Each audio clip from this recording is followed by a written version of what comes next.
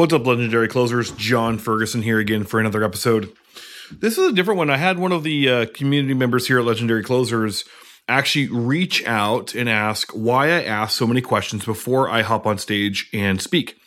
That why do I don't just start with my content and get into the message that I'm there to present? And today on this episode, I thought it'd be nice to talk about that because it actually plays right into how we close our sales, how we conduct our sales.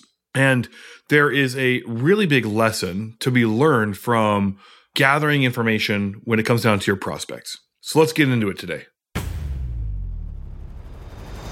Here's the real question. How do real closers like us, direct sales, telemarketers, and independents, who refuse to cheat, overpromise, or embellish, who don't rely on discounts and guarantees, but want to close more sales with less effort, how do we build massive incomes, yet at the same time live life to the fullest? That is the mystery, and in this podcast, we'll uncover the secrets for today's market. My name is John Albert Ferguson, and welcome to Legendary Closer Radio. All right, so here we are. I am in this room with a whole bunch of adults, all suited up, and I think I'm in the right place. And I'm ready to give this speech.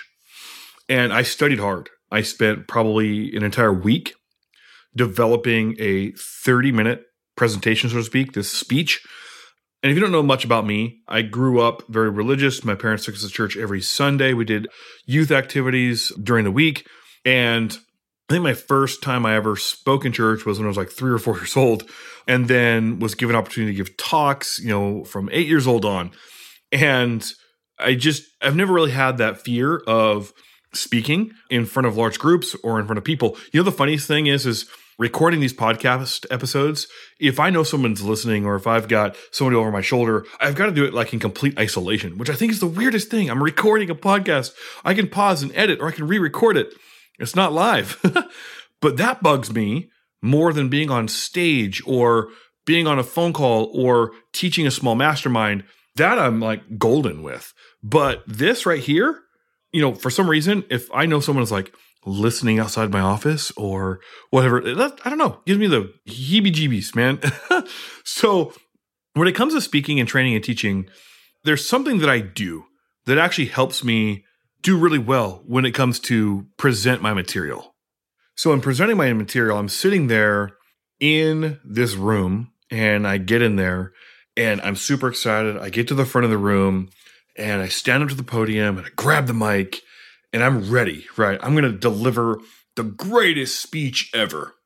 And I get ripping into it and I'm going and I'm animated and I'm teaching and I'm looking out at the audience and, there's close to 50, 60 people here and I'm just teaching away and things are going well. I'm watching my clock and making sure I'm on time. And, everyone kind of smiled, but they're kind of looking a little bit bewildered. They're looking at each other, smiling and, it's okay. And I'm literally going off.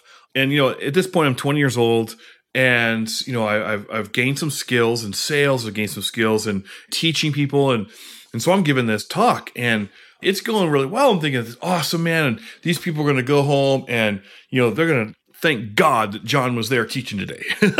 And I sat down and I'm sitting in the back of the room and things are great. And it's like dead silence in the room. And I'm thinking, what's going on? Like, I know I'm in the right place. And, one of the people, they lean over to me and says, "Hey, that was a great lesson today. But did you realize that you're in XYZ room today? And this is probably not the place to be teaching that?" I was like, what? I was embarrassed. One, all those people probably thought that I was absolutely crazy. Number two, being in the right room, I'm sure that they were trying to hunt me down because I had committed to being there and delivering my presentation. Well, I learned a big lesson that day. And that lesson was to at least ask one question. Hey, everybody, am I in the right room today? So that brought me into sales. That brought me into what I wanted to talk about, because instead of wasting your time, and your breath and your energy pitching and delivering a message, right, to people who are not going to buy, who don't know why you're talking to them in the first place or even offering your products and services, let's find out a method and the way to always know that you're speaking to the right people. How that story ended up was really, really funny because the room that I was supposed to be in, it's actually pretty interesting.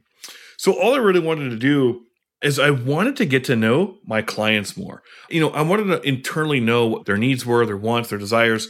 And before I got into any type of a presentation, I needed to have something that allowed me to know, hey, I'm on the right call. I'm talking to the right person. And, I always had this feeling that, if I'm asking a bunch of questions, I'm not closing. If I'm just gathering information, I'm not able to close. And if I ask too many questions, maybe that's too much information. So I always felt that if I had way too many questions, got way too much information, what are we going to do now?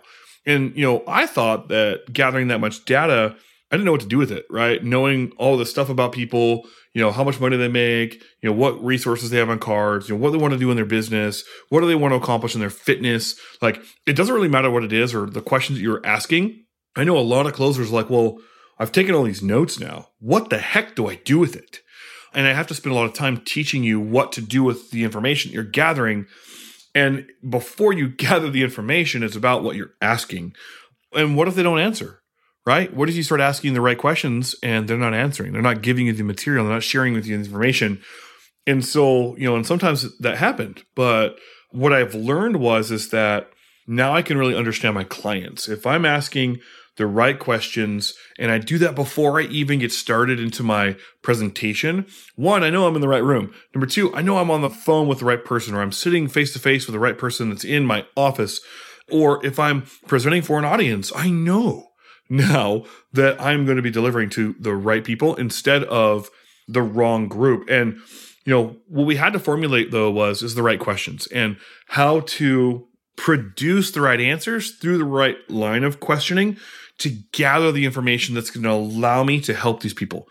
Because when I gather information now, we use an actual intake form, and that form allows us to gather information in 3 different sections. And these 3 different sections ultimately give us the power to close. These three different sections open up what we will have to understand about their needs, their wants, and their abilities so that we can actually create the perfect enrollment to buy, the perfect environment that they want to purchase from us. And, the funny thing is, even if we do have some people that don't want to answer because they feel a little bit more uncomfortable, we also now have the framework to express why we're asking the questions, how it's actually going to help us help them better. And especially like in the network marketing industry, when you're selling your stuff, finding out this information first is going to help you hands down enroll more people into what you're selling. If you're a coach, if you're an entrepreneur, if you are selling masterminds and one-to-one coaching, this is ultimately going to be what endears these people to you.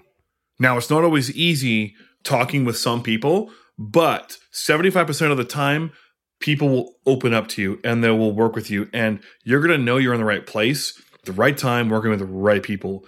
And, now we get praised for asking questions at the beginning of our audience presentations, our prospects, the audience we're in front of. It doesn't matter how large the audience is that we're speaking to.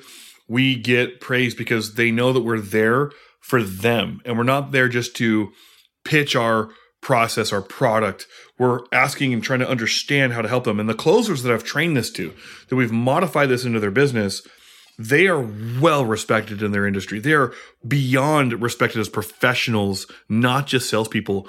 That the clients they talk to, that they enroll, are thanking them for being authentic when it comes down to understanding their needs, their wants, and their desires, and doing it in a way that you're talking to the right person. And now closers and our salespeople that we've been teaching and building this framework around aren't wasting time speaking to the wrong people. They're able to filter through quicker and speak to the right people, and also gather what those individuals need so that if their product or service their company offers, they can filter them through to another product or service, or completely out of their sales funnel and their sales process. And so at this point now, you don't feel like a sleazeball, right? The salespeople are not looked at, that sleazy sales guy, because you're not just pitching and throwing up on somebody who doesn't want to hear your message. I know this is a short one today, but it absolutely changed the way I looked at why we ask questions and how that works and the framework beforehand. And even initially, before I go into my entire sales process, which might be 2 steps or 3 steps or 5 steps, it changes the game on me. And so I'm sitting there inside the church that I was at that I gave this talk. And what I found out was that my talk was awesome, but it was more for the youth, not the elderly. And so I was literally in a room of 35 to 60-year-olds when I should have been delivering this speech to individuals who were at the age of like 16 to 22 years old. And it was probably the reasons why I got the bewilderment look, because the topic that I was speaking on was dating and how to communicate with, someone that you wanted to have a relationship with. And in the back of my mind, I remember thinking, why do these old people, and again, I was in my 20s, so I was thinking, like, why do these old people want to learn about dating? Like, they already got wives, most of them, and kids. And, I was like, this is kind of odd, but hey, I'm going to give it my best shot. Anyways, before you guys go out there and deliver all of your awesomeness, make sure it's in the right room, make sure you're asking the right questions, and make sure you're delivering the right content to the right people that can buy from you. Anyways, guys, go out there and live legendary. So if you're just starting out, you're probably studying a lot, and that's a good thing. You're probably digging into all the methods to close, right? Well, that's also good. But the hardest part is figuring out how to close without causing objections. The ones that you have to handle before they'll give you their cash, right? That's also what I struggled with for a while. It actually made me quite furious until I learned this simple template. So I created a special training to help you out. It's called Sales Inception Questions, or just Sick Fury for short. This will get you on track with the right questions and, more importantly, the right sales conversation to lead you to the prospect's secret buying triggers. Want to have it? It's a very powerful way to let you in on unlocking the secrets to close your prospects with ease. I'm only giving it away for a short time period before I lock it back up into our main training. But you can get access to it at sickfury.com/free. That's sickfury.com/free. We'll see you on the inside. And don't forget to like, subscribe, and share the podcast if this is adding value to your life.